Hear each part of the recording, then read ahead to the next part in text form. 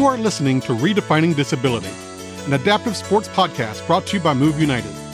I am your host, Sean Butcher, and I have the privilege of serving as the editor of Move United magazine, the nation's leading adaptive sports publication.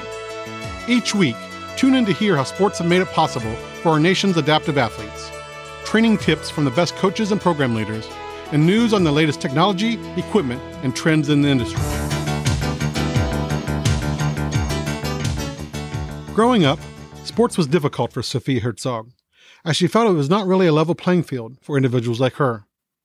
But now, the Paralympic silver medalist, who is an athlete ambassador for the Women's Sports Foundation and served as a guest speaker for National Girls and Women in Sport Day this year, is inspiring the next generation to find their passion and have confidence to know that they can do whatever they put their mind to. Sophia, how are you today? I'm good. How are you? I'm fine, thank you. I'm so glad that I'm able to talk with you. Typically, on this interview, we just kind of, for those that may not know who you are, may not know a little bit about your story, we just kind of start from the beginning. And I know you started competing in swimming competitively at the age of 12, but maybe even before that. How were you involved in sports early on in your childhood? Yeah, I learned how to swim when I was 3 years old. And then growing up, I did a ton of sports. I had a horse and I horseback rode. I did basketball, volleyball through grade school. I was a pretty good skier as well because growing up in Colorado, you got to do some winter sports. And then that's required by state law, right? Yep, it is required by state law. And then I got into swimming at age 12 when I joined my first club team, and then it got pretty serious from there. And when you started competitively swimming, were you still involved in other sports, or did you decide, I think I found my sport, this is what I want to do, and I need to concentrate on this? Yeah, I kind of dropped off a lot of the school sports, and then I kept up skiing and then horseback riding since I had a horse. So those two, but those are definitely more turned into hobbies and a sport that I did on my free time for sure. Did you find any of those other sports good cross-training opportunities for you in terms of enhancing or improving your swimming abilities? Yeah, skiing's a great cross training for us. And then horseback riding, it's just a nice mental break for me to do something with my horse and animals in general. So that's very true. I know that it's very therapeutic and just kind of gives you a chance to just get away and relax and enjoy some time outdoors as well. And what was it about swimming that sparked your particular interest? Yeah, I joined a club team and there was about 5 girls, including myself. And we were I was getting ready to join the high school team there as well. And it was just so much fun with those girls. We just had a ton of fun practicing and hanging out after swimming. So that sparked the initial real love of it. And then being a dwarf, I'm pretty heavily involved in LPA, which is Little People of America, and some other little people who are former or always a Paralympian saw me swim at an LPA event, and they talked to my mom to, take me to a Paralympic meet and get classified and, see what it was all about. And that's then where the Paralympic love came in.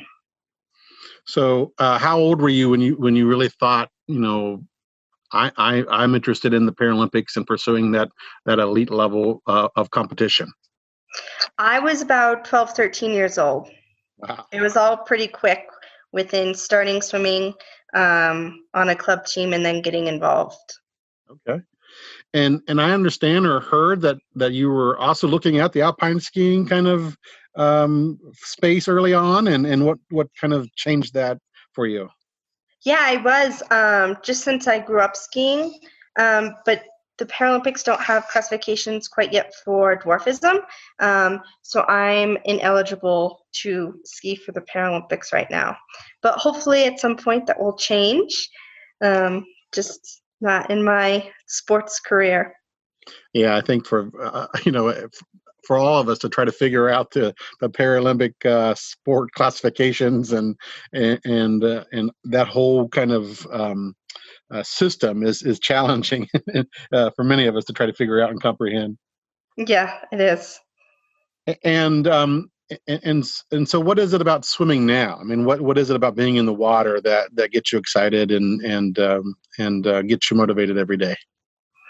Yeah, I think I've been doing this now for about 12 years, and I'm coming up on my last Paralympic Games this year. I was a member of the 2016 Paralympic team, and I won a silver medal. And just the motivation of knowing what it's like to go to the Paralympics and be on the medal stand representing your country. I'm motivated to recreate that for myself this year.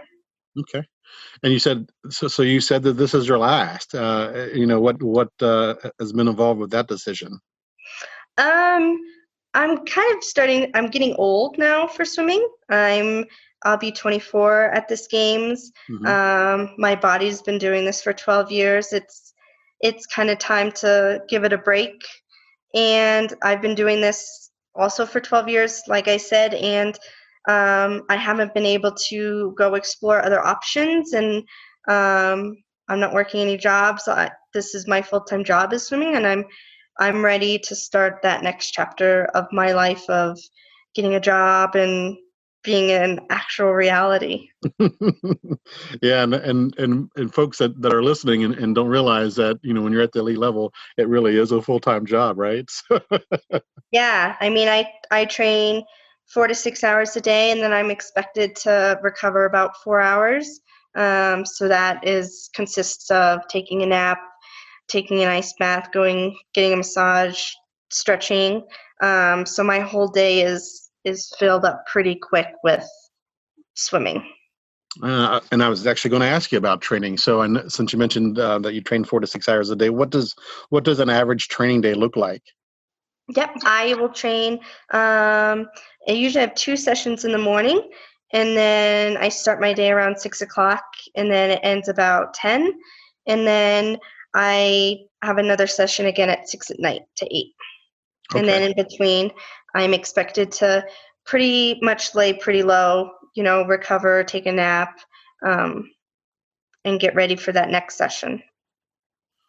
And your training sessions, are they all in the water, or talk a little bit about obviously the some time in the how you balance time in the gym and cardio and water, Yeah. with the skill set of water water training and all that stuff.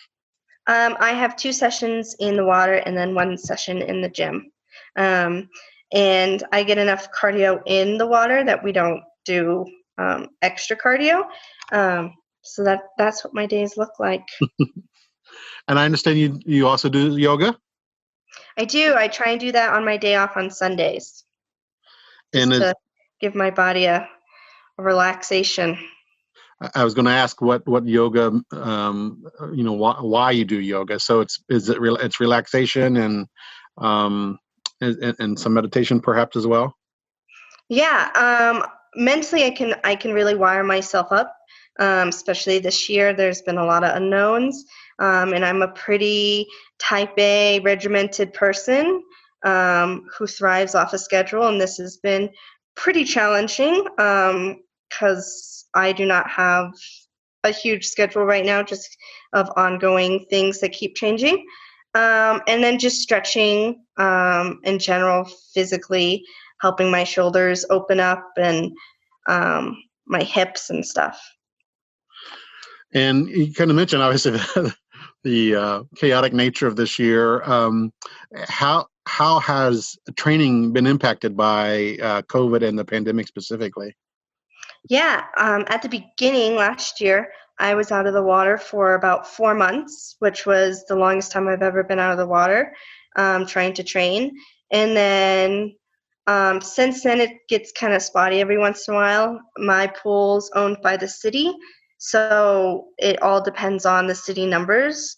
So if they get up, I think it's 15% positivity rate, it gets shut down until it it goes back down. So it all depends on, what's happening in my community for the pool to stay open. So that's been a huge eye-opener for me of just how much I depend on, all those people to run the pool, because swimming is a really interesting sport where you can't really do anything else that mimics it. So when I was out of the water for 4 months, I was still exercising. But when I got back in after that break, I was at ground zero, just because I lost all the feel.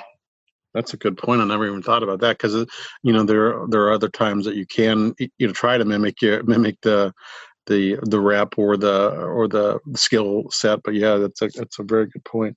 And the fact that Tokyo was delayed an extra year, how has that impacted your, as you mentioned, your next chapter, or your even your body a little bit? How has that 1 year delay impacted those types of things?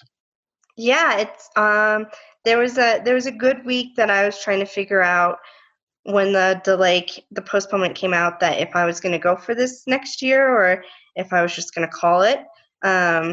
And I obviously decided to go the next year.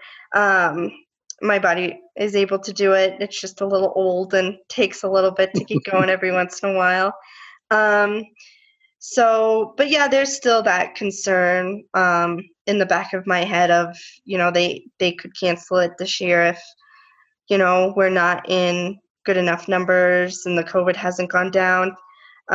So hopefully that doesn't happen. It's still honestly a big concern of mine, just since I've done this for another year, and I really hope to see some results of all this training, not for it to not go to waste, but not to see what I'm capable of doing with it. Right. Absolutely. And so fill in the blank for me. Sports make me blank. What does sports make you? Sports makes me confident. Okay. And that's probably all growing up all the way through until now. All right. That's kind of a constant philosophy, I imagine. Yeah. Especially just when I'm training really well, and I'm putting up good times in practice, that's just confidence in itself. And I swim my best races, I know, when I'm confident in my preparation for them. And I know that at the Paralympic level, as you mentioned, you had some folks visit you and talk to you about the sport and Paralympic sport. And I know that you have kind of carried on that legacy of giving back, and it's kind of like, and so talk a little bit about the importance of kind of paying it forward or giving it back based on how you've been supported and helped along the way. Yeah, I think just getting out the Paralympic word out to young girls, young boys, of what sports can do, especially. Sports was pretty hard for me in grade school, since I was kind of not on that level playing field. And being in the Paralympics, it levels it out, but it makes it way more elite. So if some little girls, on the track team in her high school and she's really struggling, knowing that there's the Paralympic side where she could be, the best in the nation, and she has no idea. Mm-hmm. So just getting the words out, because sports is such a great thing, even if it's not sports, music, art, whatever it is, but, inspiring the next generation to find their passions and have confidence that they can do it if they put their mind to it. And kind of along those lines, I know you've been very involved in the Women's Sports Foundation. As an athlete ambassador and in other ways. You were the recipient of a travel and training fund grant. Talk to me about the importance of those types of support mechanisms that allow yourself as well as other athletes to be able to continue to pursue Paralympic levels. Sport activities. Yeah. So in the Paralympics, 80% of athletes live at or below the poverty line. So a ton of us are getting jobs to make ends meet. And I decided this quad that I wasn't going to do that, and I was going to solely focus on my training, full-time job, and see what I was going to be able to accomplish in Tokyo. So this training and travel grant is going to help me get to trials this year in April, and it's gone away into my swimming fund, and I don't have to be concerned or start worrying now of how I'm going to fund myself to get to trials, which is also a nice mental break just to be able to solely focus on training, which is super helpful. And I'm so grateful for the Women's Sports Foundation for making those travel and training fund grants available. And especially, I'm a swimmer and I don't take a ton of equipment, and a lot of sports have equipment, so sports can get pretty pricey pretty quickly for sure. So I'm so grateful for them. Indeed, and it just allows you to not have to stress or worry about one component of that, right? And where are the trials this April? We actually have 2 trials. So we have the trials in April in Indianapolis, and then the final trials where the team will be announced in Minneapolis in June. That's awesome. And you alluded, Sophia, about your next chapter. What a little bit at the beginning of our conversation. What do you have some ideas on what that will be or what that will look like? Yeah, that's the $1,000,000 question. I don't really know, and I've kind of figured out recently. I've been so hyper focused on sports the past 12 years that I haven't developed other passions outside of swimming. So honestly, I have a bachelor's in business communication I Hmm. got. Who knows if I'll use it. I think what I'm going to do after the games is I'm going to shadow some people, some jobs that I think are really interesting, and then go from there. Because I don't have a ton of passions outside of swimming, and I know that's fairly unhealthy. So I'm going to work on figuring out what I do love after swimming, and try some things out. Yeah, well, that's the exciting. It's the exciting part sometimes of turning that page of a new book, right? Is that exploration and that discovery about yourself and about what your other interests might be. That's exciting. Um, uh, how are you redefining disability? I think I I grew up in a town where I was the first child to go through this whole school district with a physical disability. So I was pretty aware right off the bat that I was different. Just to make school, everyday life as similar as it is for able-bodied people. Um, there are some modifications that I need to do every day, um, but where I'm on an equal level playing field as everybody else, I just may have to work 10 times harder to get onto that equal level playing field. Wonderful. And if folks want to continue to follow your journey, are there either social media platforms or other ways that people can follow you up through this summer through Tokyo? Yeah, I have an Instagram, and that's at Sophia Herzog. And then my Facebook's public, and then my Twitter is at Sophia Herzog as well. Awesome, Sophia. Well, thank you for being my guest today. Thanks for having me.